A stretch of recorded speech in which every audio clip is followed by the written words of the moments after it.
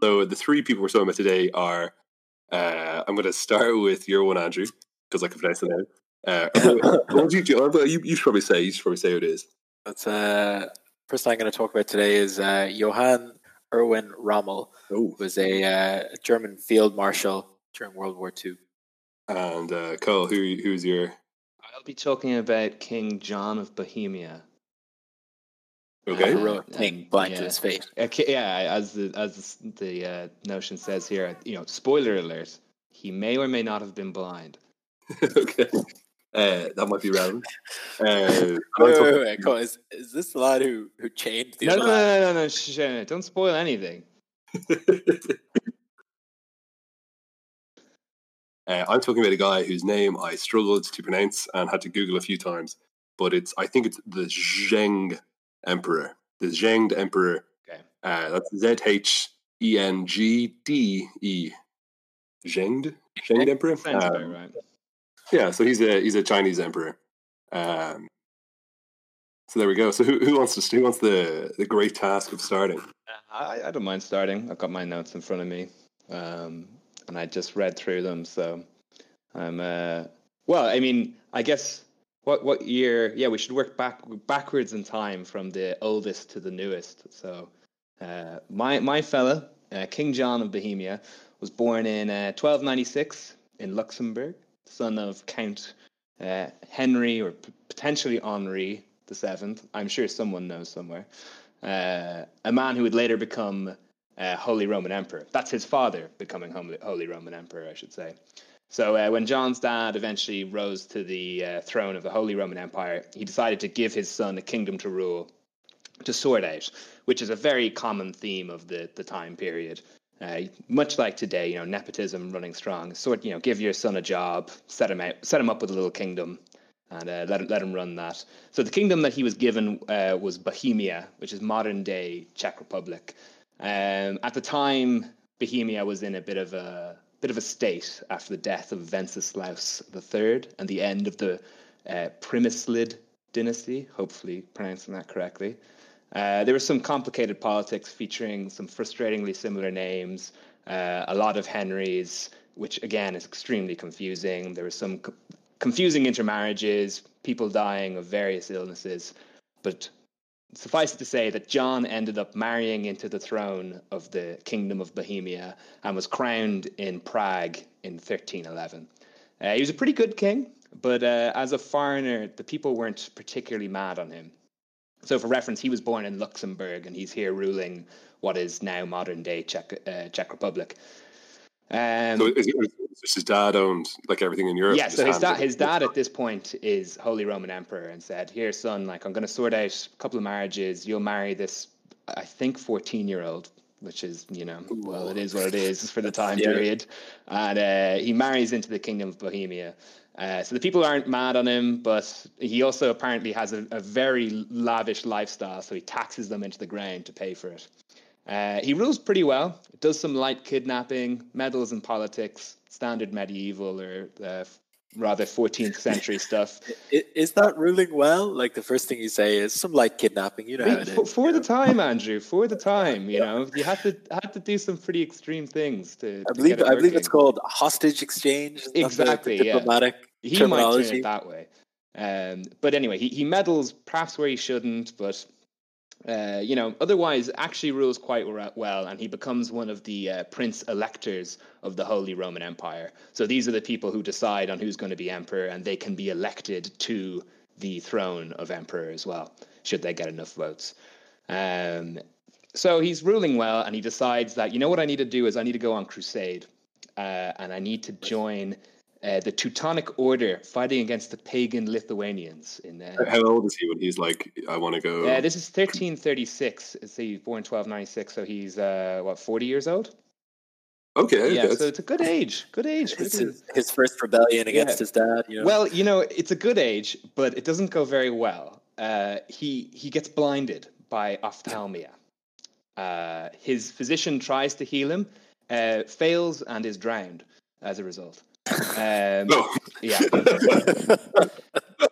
He's then, so this guy's not cutting it, so he drowns his physician, And he says to his men, we're going to march to Avignon in France, and we're going to speak to this legendary physician called Guy de Chauliac, who we might mention in later podcasts but he's a legendary sort of physician, and he does a lot of work during the bubonic plague as well, and identifies a lot of the symptoms.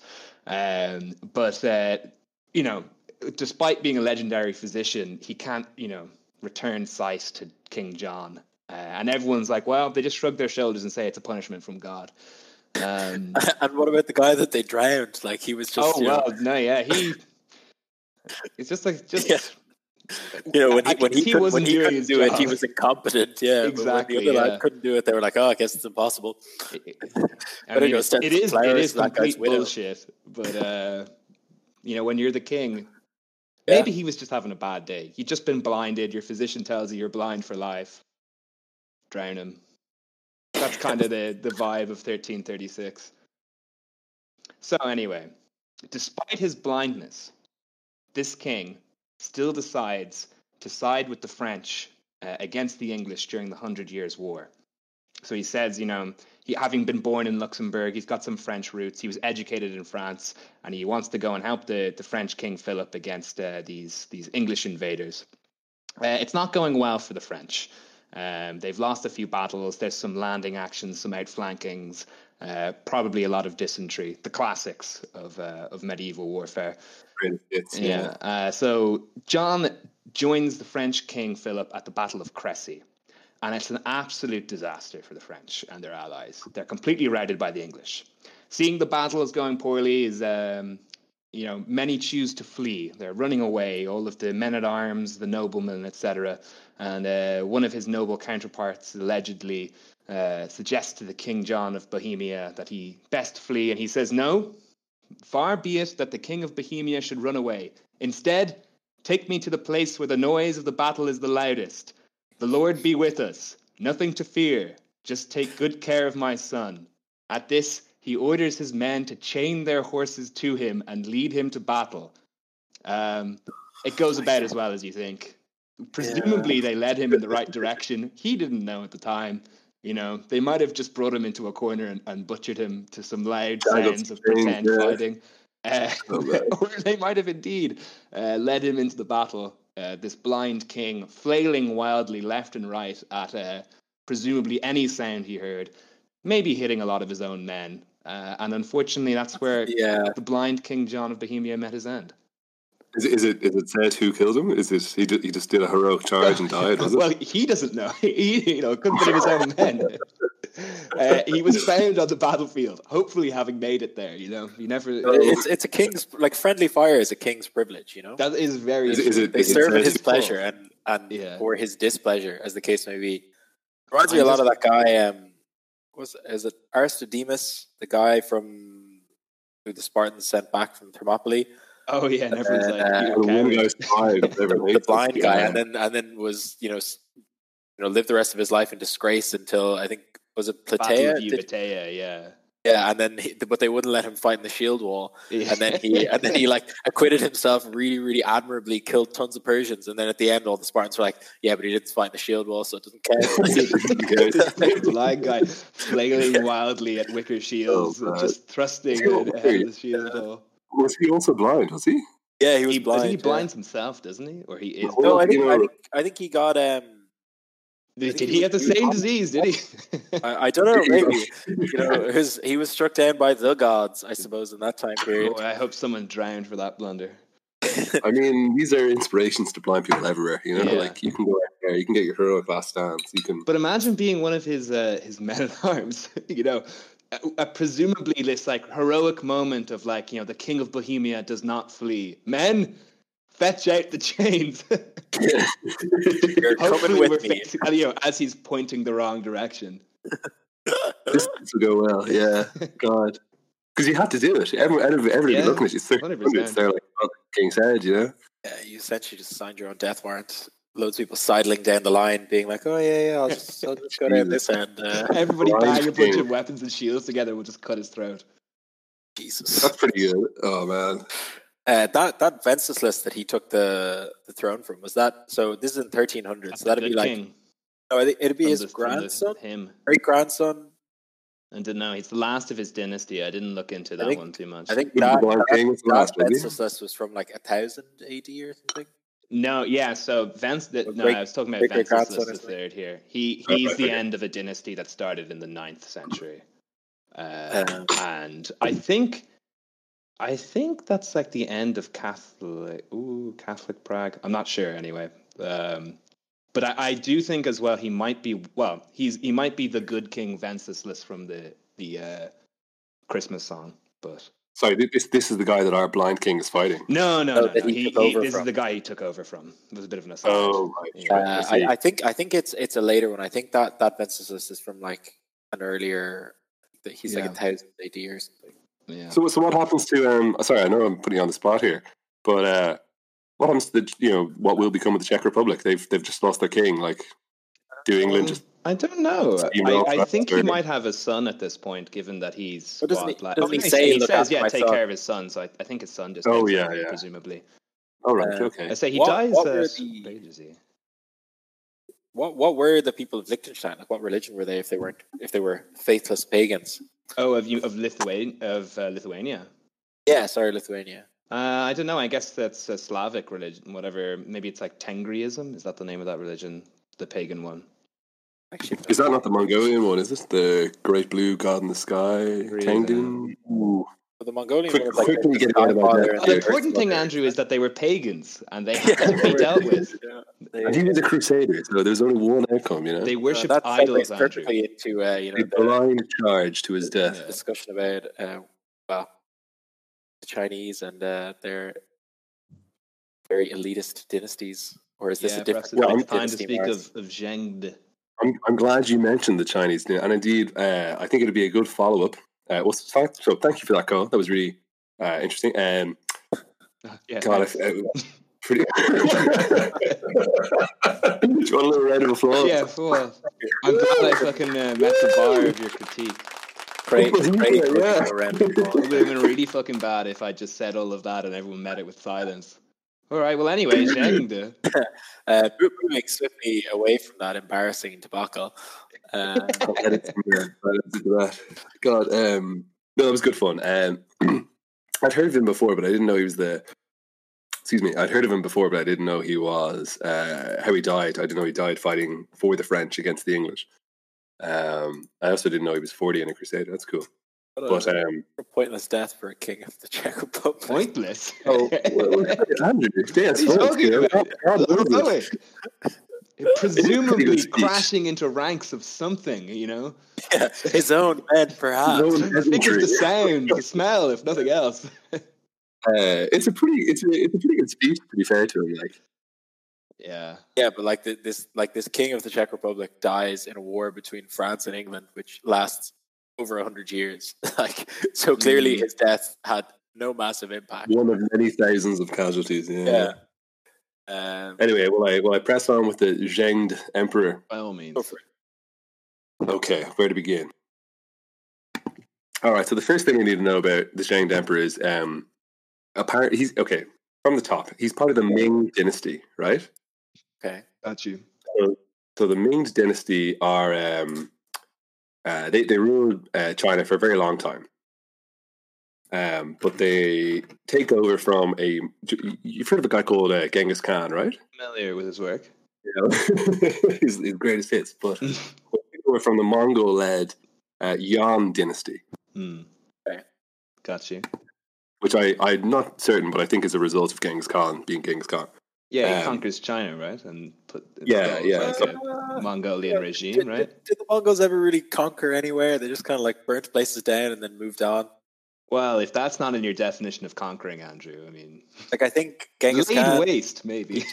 He took Yenking, which was their capital at the time, and then immediately left and went to modern day Saudi Arabia, and then never came back because he died on his way back. So there you go. Do you really conquer it? Yeah.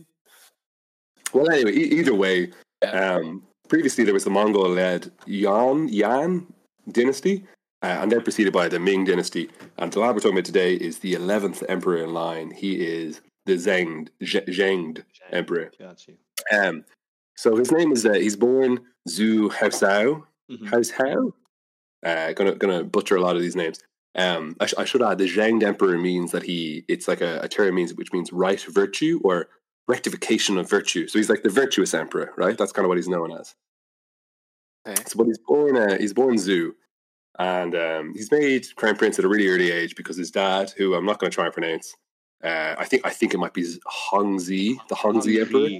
Hongzhi. Oh, have you heard of this guy? No, I just the ZH I think is Zhe. Oh, okay. Yeah. That makes sense for the Zheng emperor.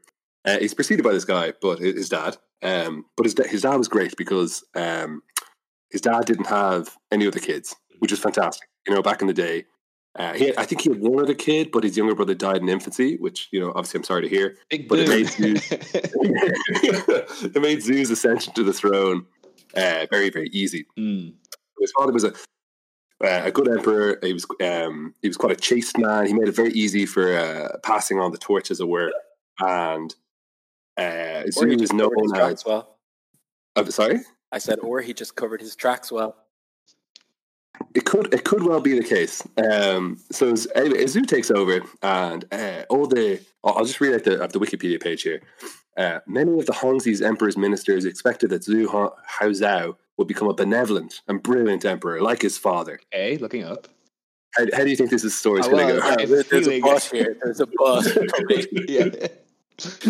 They were sorely mistaken. Did he get blinded? I don't. There is a river involved, but he does not get blinded. Okay. So as he's growing up, he's educated in Confucian literature and philosophy, and he's like, he fails all his studies, and everyone thinks, man, this guy's going to be great. So at 14, much like our blind King of Bohemia, he also gets married to an empress. He has absolutely no interest in his wife. He has no interest in ruling or state affairs. The second he gets made emperor, he takes on like a super luxurious prodigal lifestyle, and he's like, you know what? It'd be great. You know what I'm into? I'm a 14-year-old kid. I'm into tigers. I fucking love tigers, right? So he builds himself this palace called Baofeng. As is his right. He's the emperor. He does what he wants. So, you know, when you're a teenager and you get kind of really into a hobby. Really into tigers. I went through a similar phase. Yeah, he's Tiger King, yeah. So Baofeng translates as the leopard chamber. The leopard's chamber. He's already gone wrong there, hasn't he? Yeah, like... Presumably didn't know what a tiger was. Did not do him many favors. He has leopards and some tigers, possibly. All of his court attendants are like, yeah, you asked for a bunch of tigers, but like, I don't know if he knows what they are. Just fuck a load of leopards in there. It'll be grand. Leopards will be grand. They'll do, yeah. So he builds this big place, and he fills it with tigers and leopards. One would assume. And he's really into tigers. But then he gets a little bit older, and he's like, no, I'm kind of done with tigers. You know what I'm into? I'm into women. Because, you know, he's a teenage boy. Natural progression. Yeah, from tigers to women. So in addition to having all the tigers and lions in Baofeng, he also starts like just filling with loads of prostitutes. That he's like, these are my harem. That's done. You know, happy days. Yeah, tigers. I would hope it's the same palace, but I think they're in different wings or different. Very confusing. Just a signpost, like, you know, women one way, tigers the other. He's getting ready for some action, go into a chamber, and it's the tiger waiting for you. Presumably an ambush. I think that's his actions being considered reckless, foolish, or just pointless by many historians. Pointless. So he's only a kid, like that's things like John of Bohemia, perhaps. He has a couple of flaws, right? And they're listed on Wikipedia for everyone to read.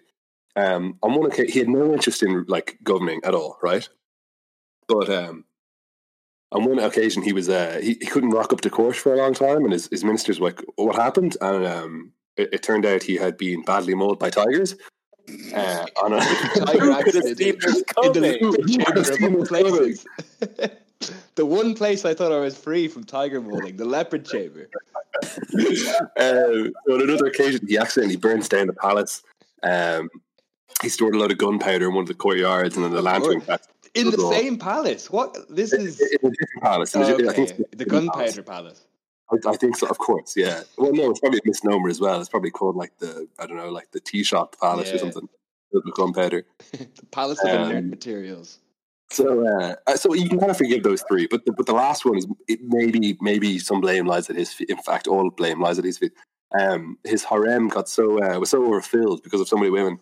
Just loads of women just died to death, starved to death due to lack of supplies. Oh, mysteriously eaten as well. Yeah, with all these targets. So he wasn't a great guy, but he was a kid, right? I suppose the first two I kind of forgive him. Being into tigers, we all have hobbies. Yeah. And being into women, we've all been teenage boys. The not providing enough food for his harem, maybe that's not. Well, were the tigers well fed though? Well, I mean, there was a whole harem there, I suppose. I mean, yeah. Which is pretty grim, but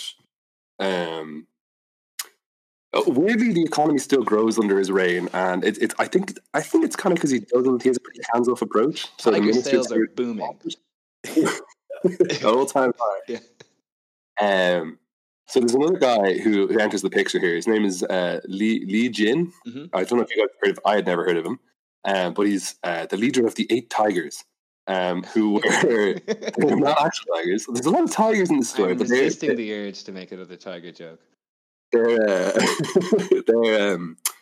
Chinese eunuchs. Like there's 8 eunuchs who basically rule the country. Mm.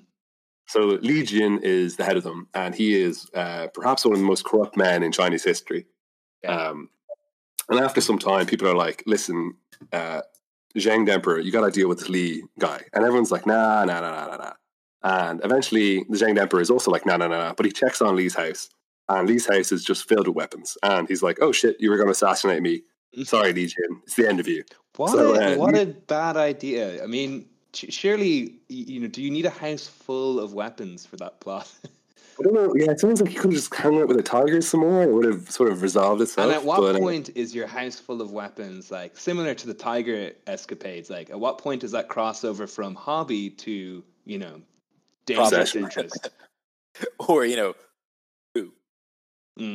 will. In Li Jin's defense, he was against the modern kind of view of religion at the time. He was really pro widows remarrying. That's probably the only thing you can say for this guy. Other than the corruption. He's just horrifically corrupt, and he gets the lovely end. He gets executed in Beijing by death by 1,000 cuts. Which is a bit of a misnomer because it says here results in Li being cut 3,357 times. Why was I hoping it would be less? Yeah, well, it was for him. It was less. He died apparently after about 300 cuts on the second day, but they just decided to cut him another 3,000 times. Yeah. Measure. I mean, he played the game. He lost. That's it. There can't have been much left. Like, was he just ribbons at the end? He was ribbons, Andrew. I'm glad you mentioned ribbons because it's reported that onlookers bought pieces or ribbons of his flesh for 1 coin, the smallest available currency at the time, and consumed it, accompanied with rice wine. Hey, right. So interesting. He was not beloved by the people. If the tale could have got any more horrific. Pretty grim. But that's not we're not here to talk about Li Jin. We're here to talk about the Shang Emperor. So. He resolves his plot against him. He's like, what do now? Good job. And he's known as kind of a childish emperor, and so he orders everyone in his palace, be they soldiers, ministers, servants, whatever, they all have to dress up as merchants. And he orders the construction of a mercantile quarter within the palace, and then he moves through it and role plays as a commoner. This is taking a very Nero and Caligula turn. So he just decides, he's like, you know what, I'm done being emperor. I don't know, he's maybe 18, 19 at this stage. I'm done with tigers. I'm done with brothels. I'm into role play now. I'm into Dungeons and Dragons phase. I want to know what going to the market is like as a commoner. And anyway, everyone's really pissed at this because they're like, this is beneath me. But if you didn't do it, you basically got kicked out of office. So he's not the most effective ruler, but I still don't think he's a bad guy, is what I would say. He's just kind of a kid who doesn't really know the power he's got. That is very Nero. Yeah, I think he's just kind of dragged into this position of power, and you're like, I'm a child, and no one he has was ever just born, told me. and everyone thought he'd be great. And I my suspicion is that the eunuchs like Li Jin thought they could kind of, and they did, just manipulate him and rule the country themselves. They couldn't keep up with his whirlwind fantasies, I assume. Yeah, he's like tigers. Just give him tigers. He's like, he's bored with that now. What do we do? But yeah, kind of bubbling in the background is like he's not making any friends in court, despite being the emperor. People are kind of like, this guy's pretty inefficient. Shocker. So he's done tigers, he's done brothels, he's done role play, and then in 1517, when he's about, I don't know, sorry, I should have said when he was born. He was born in 1491. So he's really old at this point. No, it's only 1517. So he's 17. He said 70. I was like, fucking hell. What are you getting? Sorry, he grew out of that tiger phase eventually. Yeah, he's in his mid-20s. Well, he's entering a new phase now. So he decides, I'm done with women. I'm done with tigers. I'm done with roleplay. I'm going to ascend, and he becomes an alter ego, and he starts calling himself Zhu Zhao. Right. And the reason he has to do this is because I don't think the emperor is allowed to like just rock off to war. But he orders this guy Zhu Zhao, who is himself, to command some forces to go fight the Mongols. I see where this is going. Yeah, well. Geez, anyway, I also thought the same thing. I didn't think that he was going to do so well, but that legion of tigers, the tigers is very, very, very effective. So he rocks up north, and there's a load of Mongols led by Dayan Khan up there, and who's one of the Khans. So he's a Mongol kind of warlord, basically. Mm-hmm. And he meets them outside the city of Yingzhou. And amazing, I was surprised to read this, but he wins. He surrounds them in a major battle, and the Mongols surrender or lose. It's unclear. And the Mongols, after for the next while, they just don't venture into Ming territory. They're like, no, this weird tiger king came down and just killed us, so we're not arsed. But do you remember I was saying everything was simmering away at court? Yes, are they still in costume, presumably? So he's still role-playing as his commoner.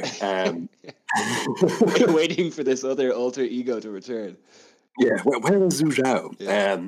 So there's a couple of princes rocking about. There's Prince of Ning, and there is another prince, the Prince of Anhui. The Prince of Anhui is his great-granduncle, and the Prince of Ning is his granduncle. And basically, in the interim, it's 1519 now. So the Prince of Ning has a big rebellion. He's sort of been paid by a lot of the ministers at court. They're like, this guy doesn't know what he's doing. Get rid of this new fella. You're his granduncle. You should be in charge. And so he has a big rebellion.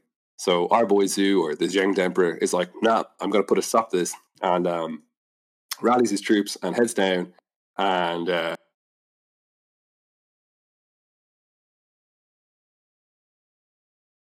so he rocks down, and the rebellion is already been dealt with by a local officer called Wang Yangming, who's more than just a local officer. To be fair to him, I looked him up. He's a calligrapher and a general and a politician and a philosopher.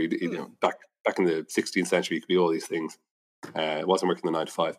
But so how do you think you feel? Yeah. Well, by day he was officer of this province, but by night he was multiple. Yeah. Level 10 half work. So how would you feel in this scenario? You've lived this life, and you're like, oh, my granduncle's rebelling, and you rally your troops. You've already fought the Mongols. You come back, and you get there, and it's already been dealt with. Did they perhaps drown the local administrator? That was one option. I don't think they went with that. It didn't palm out with the crowds. No, he's frustrated because he couldn't lead his troops to victory. So instead, they release the uncle straight away, so that Zheng can recapture him. It's such like pantomime, like. So they're like, there's this massive rebellion. He's really worried about it. He arrives, he's already dealt with by like one of his ministers already, and he's like, oh, but like you stole my kill. Like I wanted the glory for that. And they're like, just release him so he can recapture him again. So it doesn't explain how it happens. I mean, I don't know if he was just sent off on one horse by himself, and then Zheng rocks out with his tens of thousands and captures him again. But he captures him. So I'm always interested when history kind of links laterally. Sometimes when we look at a topic, we go deep into it and we learn about, French succession and so on. But I'm interested when history kind of links across. And he's an interesting link because he is the guy in charge of China when Europeans first rock up. Oh, I was going to say. He's the guy. Yeah. So Manuel I of Portugal sent out these two guys, Tomé Pires and Fernando Pires de Andrea, citation needed. And they basically arrive, and he's the emperor in charge when the Portuguese come up. Relations kind of sour pretty quickly. Yeah. Not because of him. He originally gives them his blessing. He's like, "Oh, you guys are pretty cool." He was also pretty cool about the Muslims. The Muslims rock up, and he's like, "Oh, I read some philosophy as a kid. I'm interested in your other religion." Apparently very interested in Muslim women. Yes. But there is a book called The Passion of the Cut Sleeve, the male homosexual tradition in China, which suggests he was also in an alleged homosexual relationship with a Muslim leader, but Chinese sources deny this. I see.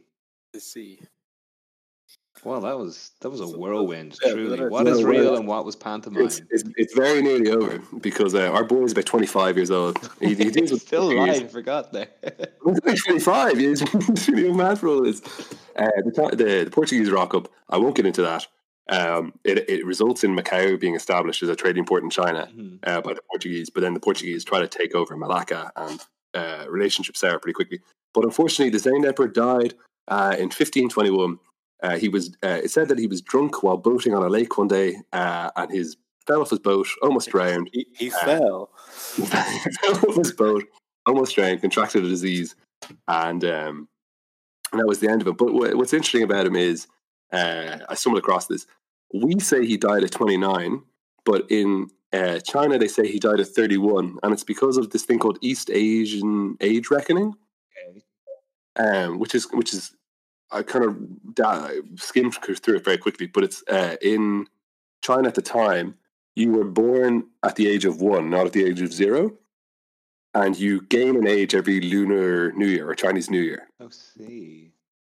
Okay. Yeah, so kind of how North Americans, incorrectly call ground floor 1. Yeah, they are wrong in that. Well, it's the ground floor. It's on the ground. The Asians at the time said you start at 1, and everyone has their birthday at the same time on the New Year. So it basically results in you can be an age or 2 out of date. Not out of date. That's the wrong way to phrase it. But you can be an age or 2 out. Yeah. So we say 29. They say 31. So that was his life. That was him. Then the old John of Bohemia move, Didn't like he just he's bored. He gets into tigers. He gets into brothels. Gets into a bit of role play as a commoner. Puts down a Mongol rebellion. Kind of doesn't really, but kind of takes credit for putting down his uncle, and then gets drunk and dies in a river. Well, when you put it that way, it's that thing where you well have lived. everything you could have ever wanted. Like if no one ever tells you no, how do you ever learn how to actually do? Like how do you learn the difference between right and wrong? If it's so risky to tell them no, because you could just get 1,000 cuts. Yeah, you just get cut into literal ribbons that are eaten by people. It's like that, and spoilers for anyone who hasn't seen The Boys, but like the Homelander effect, where it's like nothing he did ever had yeah, like there was no consequences for his actions. So like he's a sociopath anyway. So like, why would he do good? Like, why would he not do whatever the hell he wants? And like, same for this guy, power. And like you see it throughout history with people who come up to massive positions of power as children, and like you learn what happens when you can't tell a 6-year-old no. Yeah. Like literally, you get into a big role play where suddenly you're role playing merchant. I can't imagine there was much haggling. Yeah. How much for these apricots? Whatever you want. Whatever you want. They're free, unless that's wrong. Yeah. In which case, 100 coins. 1 province. Oh God, that's an absolute minefield. Yeah, but I don't know much about. I thought you guys would go for European, so I thought I wanted to go Asian. I've never heard of this guy, but Yeah. What's this? I just flicked through some of the stuff on this, Morris. What's this about? You didn't talk about the Dark Affliction. Oh, the Dark Affliction. Yeah, it's quite short. I was also drawn to it initially. Basically, in early 1521, so kind of towards the end of his reign, in fact, I think it's the year he dies, actually. Oh, hang on. Maybe the Dark Affliction is relevant. Maybe it is darker than we thought. Basically, there's all these rumors going around China that people are getting attacked in the night, and they have all these claw wounds, and then they think it could be, probably was a tiger. They think it could be following a string of unrelated breakouts from the Tiger Museum / brothel. Having read more about this guy, I'm going to say it was a tiger. But I think they believe it's some kind of dark spirit who's attacking them at night. And the Minister of War says, look, you got to write an imperial edict saying it's illegal to talk about this because it's scaring everyone. And so he does. That's the extent of the Dark Affliction. All the stories suddenly stop after it becomes illegal to talk about it. Been about 500 years, and maybe not a lot has changed in China since then. It's like, oh, what protesters up at the Olympic Stadium? Oh, this is getting very political. I don't know. Maybe that's too much, but we've been censored now. Oh God. Cuts, isn't there? Our worldwide reach has been curtailed. Yeah. God, we didn't make it very far. Well, thanks for listening to 1/6 of the population taken out in a stroke. Oh my God. Anyway, Andrew, we'll let you bring it home. We'll let you press on with Old So this is a lot different from those other two. So Erwin Rommel was born in 1891. Son of an artillery officer in the German army, kind of gained prominence in World War I, where he fought in the German army in France, Romania, and Italy. He was a lieutenant for most of the war, and so like a fairly small kind of like local officer, almost like probably would have commanded. I think I read somewhere he commanded about 150 men. So like real small time guy, and like just. I think I talked to you guys about this before, where I read his book. He wrote a book about his exploits in World War I, and it's just the strangest thing I've ever read. It is utterly bizarre. So it's half tigers, blindness, no, the Dark Affliction. I suppose it's less kind of content bizarre and more just format. It's half. It's called Attacks, and it's half autobiography and half like handbook on how to conduct trench warfare with like really specific detailed diagrams and like, you know, lots of military theory. So this guy would like, he came from a like kind of a Prussian background and like that classic kind of like World War II Prussian military tradition, but he didn't really like he wasn't like from the officer class. He wasn't from the Prussian aristocracy. He was in that sense an outsider while still retaining a lot of that Prussian military tradition. And an outsider to what? Pardon? An outsider to what exactly? Oh, an outsider to kind of the organized, like the higher echelon of command. Oh, sorry. Okay, I see. Yeah. So like traditionally, the Prussian aristocracy would have made up a huge proportion of the higher end of the German command, and but he was someone who kind of broke into it, kind of on merit, but also kind of through a little bit of propaganda. We'll get to that. But anyway, sorry, I've gone in a big circle. But anyway, this book is just absolutely bizarre. So like some of the stuff he does, like he kind of pioneered the idea of blitzkrieg. You know, maybe 20-something years before the Germans did it again, but his was purely in an infantry format. So there was no mechanized infantry, but he was all about, you know, small troops, night ambushes, flanking maneuvers, disorientating the enemy. And so like there was one battle in Romania where he and 150 of his men caused 9,000 enemy troops to surrender because they just 150. Yeah, 150. 9,000. It was him with 3 rifle companies and a machine gun unit. And they ran circles around the enemy and convinced them that they were being surrounded by an entire German division. And so they all were like, absolutely not. Get me out of here. Not to yeah, fair. Yeah. That'd be the same, to be honest. Later on, did the exact same thing in Italy, where he caused 10,000 Italians to surrender, doing the exact same thing, where they just like got so disoriented in the night. They were absolutely convinced that they had been outflanked and surrounded by a massive German force.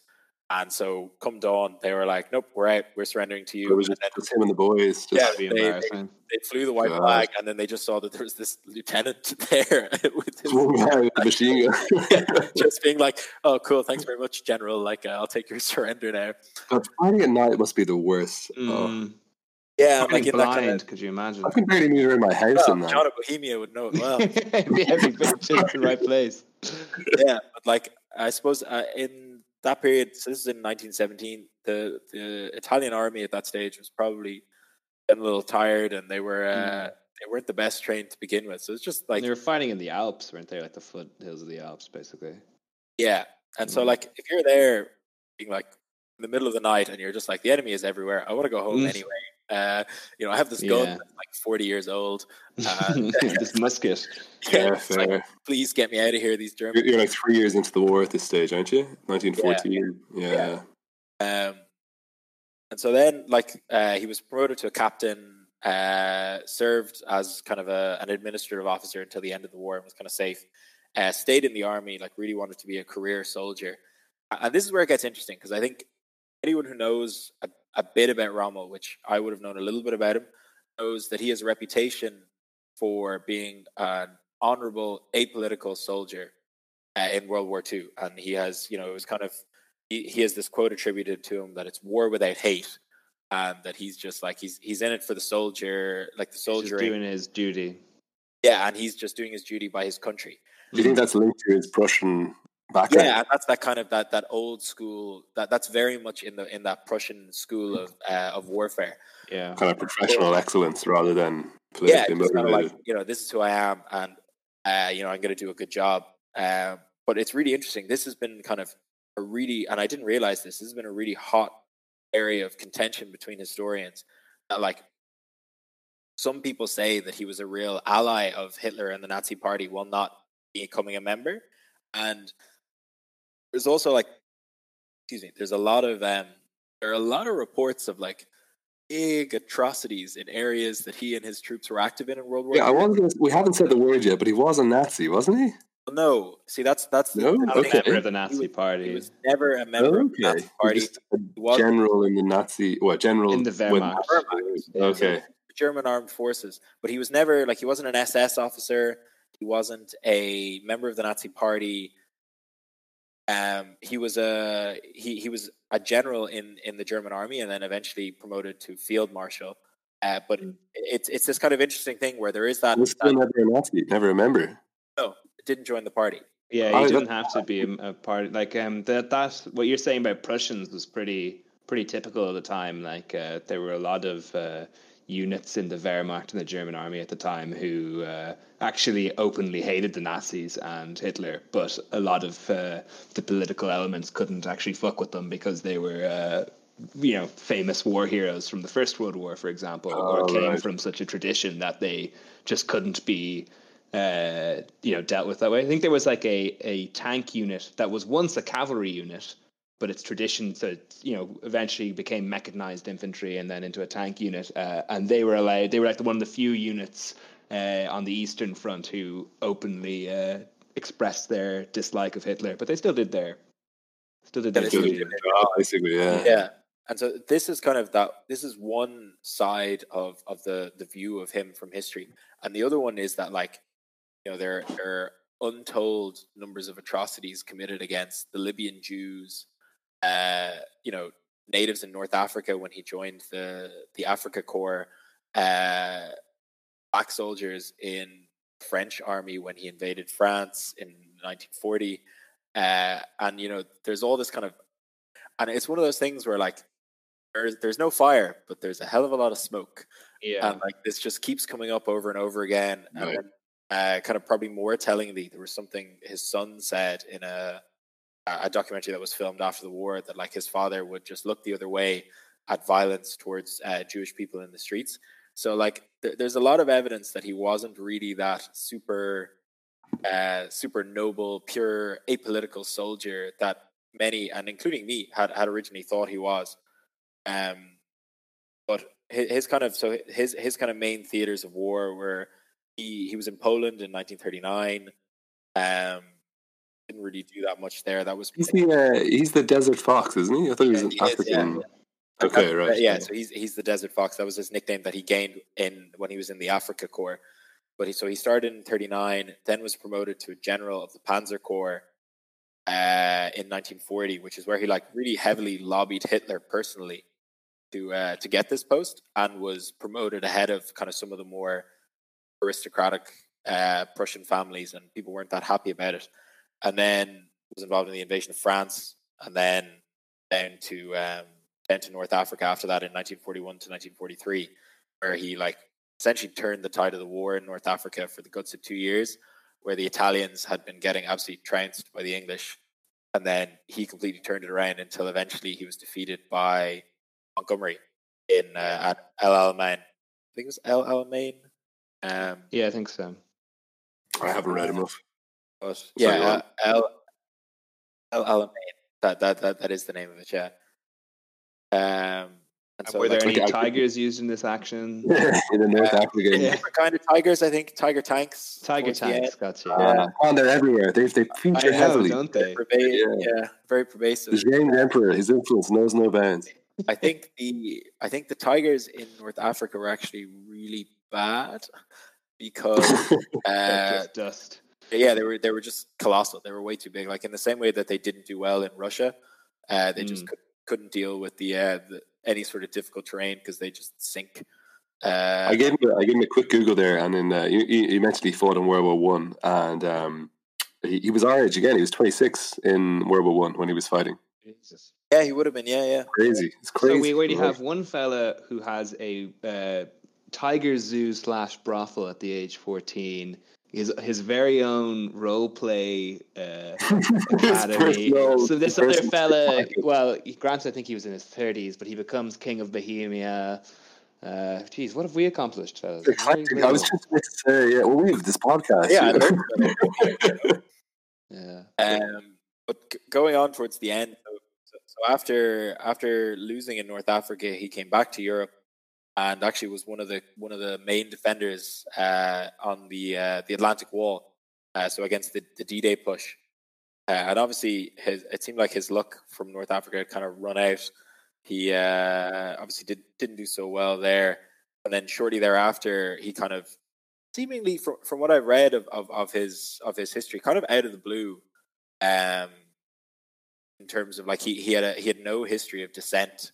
He may not have joined, but he never spoke out particularly vehemently against the Nazis, and then was involved in some way, which never really came out exactly, but was involved in some way in a plot to kill Hitler in the July 20th plot.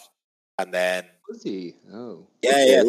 So that's actually, this is how he meets his end. Pretty redeemable. He was caught by the Gestapo, and because he was such a national hero from both wars, essentially, they did him the kindness of offering him a suicide rather than a protracted trial.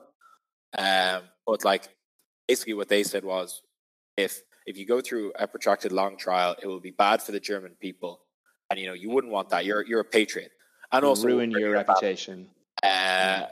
And so they were like, well, brutally murder your family. And so they were like, or you can commit suicide, save the German people that great, shame of their hero betraying them. And also, we won't brutally murder your family. And what did he say? So he committed suicide in the end. Well, it's hard. It's hard to blame him when your family's on the line. Yeah, you never know whether it was a bluff, love of his family or his love reputation. Of people.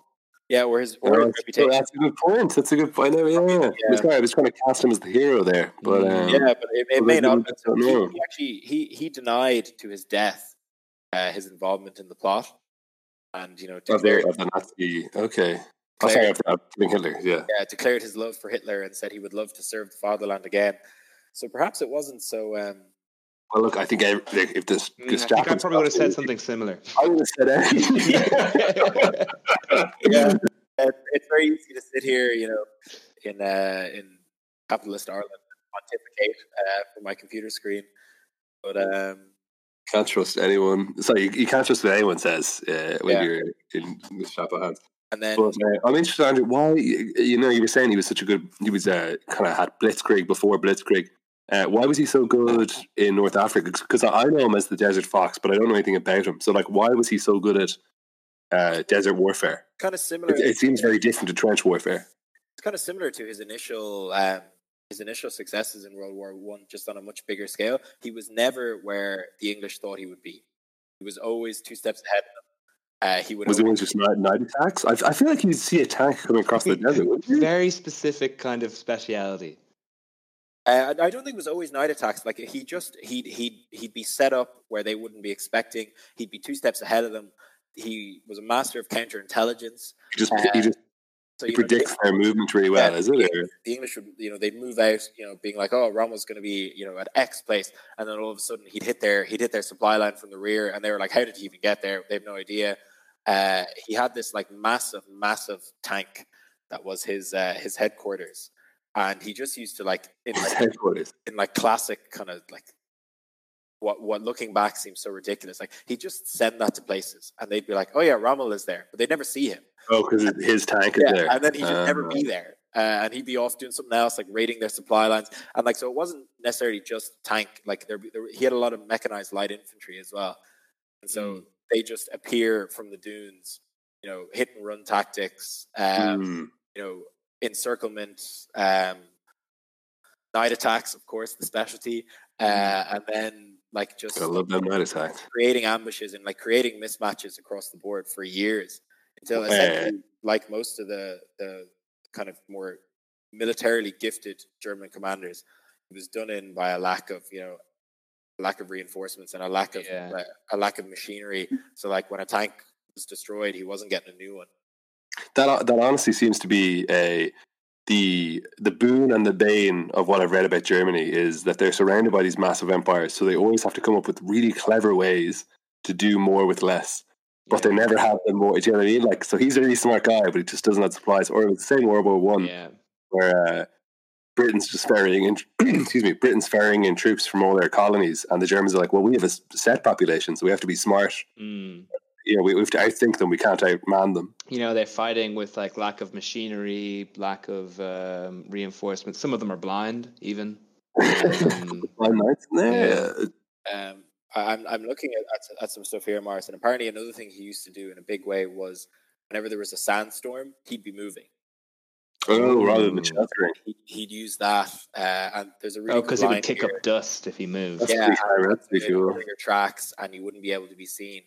And can you imagine living out of a tank? If you're one of his boys, and you're like, I'm going to spend the next 5 years in this tank with 3 other dudes. Yeah, that's a big no from me. Oh God! There's a great line here that I read where it's when the British mounted a commando raid deep behind German lines in an effort to kill Rommel on the eve of their Crusader offensive.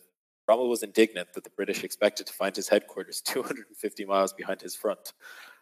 So Jesus. He was just like, what do you mean they thought I was there? Why would they think I was there? Do they think I'm a coward or something? 250 miles wrong of where he was. Yeah, and he used to just fly in a little biplane, in a little reconnaissance plane around the battles and stuff. He's a bit of a lunatic. Hang on. You've told me a story before, Cole, about the founding of the SS. Was this the again? SAS? You mean that's SAS? Sorry, yeah. Very important distinction. Yeah, crucial, small but crucial. Was that fighting Rommel, was it? Yeah, well, that was in the same theatre of war, actually, and it's really interesting. One of the big proponents for it was Winston Churchill's son, Jack Churchill, and I'm going to forget his name now, the guy who proposed it, but they they proposed a mission where they would parachute behind German lines and knock out a German airfield.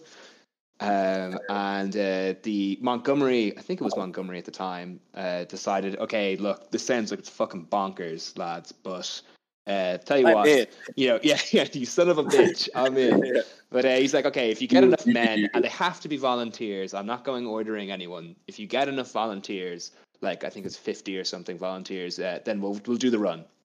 They get 50 volunteers anyway, and they decide that they're going to drop in the middle of a sandstorm. Now, as you can imagine with parachutes, not a good idea. So they all die before they land, or or they're dragged into the desert. Oh no, sorry, 2 of them survive and walk back to, including the captain who suggested it. And they say that they want to do it again. And Montgomery's like, okay, well, you're going to get volunteers. Presumably no one's going to volunteer after that mission. But they get enough volunteers, they do it, and it's a success, and the SAS is founded. So what do they do when they landed? They blew up an airfield, I think. Yeah, they blew up an airfield, yeah. Or just took out the planes, yeah. They're the ones that say who dares wins. Is that their motto? Yes, I think so. Yeah. So it was just an idea to find traditionally like what was a guerrilla unit or a unit designed to operate behind enemy lines. Pretty cool. Yeah, I'd love to have been there for that second pitch. Yeah, 100%. Yeah. All right, boys. It didn't go so well last time, but smothered in sand. They're like, a lot of lessons. Did you do it? Ooh, slight complication. There's like a 96% casualty rate. I'm amazed at people who signed up again, knowing the last one was so grim. That patriotism, yeah, for better or for worse, that rule Britannia mentality, while it has a lot of bad outcomes, that kind of stiff upper lip British mentality of being like, but we're English, and we're not going to let Fritz knock us back. It's also so boring being a soldier. Maybe some of them just volunteered out of sheer boredom. For a bit of fun, fun, quote unquote. Yeah. It's the old idiom about it being a soldier is 95% waiting and marching, 5% actually fighting. I think that's the phrase. Hurry up and wait. Everything's really quick, but then you just sit in your class. Yeah. I think the phrase is isn't it 5% abject terror? That could be it, yeah. Just just always waiting for the other percentage to kick in. Yeah, yeah, exactly. You're terrified. You want to be bored, and when you're bored, you're gotta do anything for it. Yeah, a bit of action. Gotta see some action. Well, okay, count me out overall. Yeah, we're just coming up to the hour mark now, so maybe that's a good place to call it. We've had tigers, we've had blind kings, we've had military geniuses, various other tigers. Don't try and put John O'Bohemi in that category, Cole. You can't just retrospectively scrub this random blind man into the category of military genius. What an Emperor Zheng is. He did defeat the Mongols, I guess. You can never he's more than the blind king. The terms of military genius and fetch the chains should never go together. Well, in his mind, he was an epic war hero. It's fair. It's got to be pretty courageous to charge when you can't see the enemy, or when you can. When you can. Anyway, well, thank you everyone for listening, and I think I'm going to call it there. I don't want it to go on too long. And thank you, Andrew, for your rendition of Rommel, and thank you, Cole, for your enlightening, quote unquote. Well, maybe it's a poor turn of phrase. Illuminating. Eye-opening, you might say.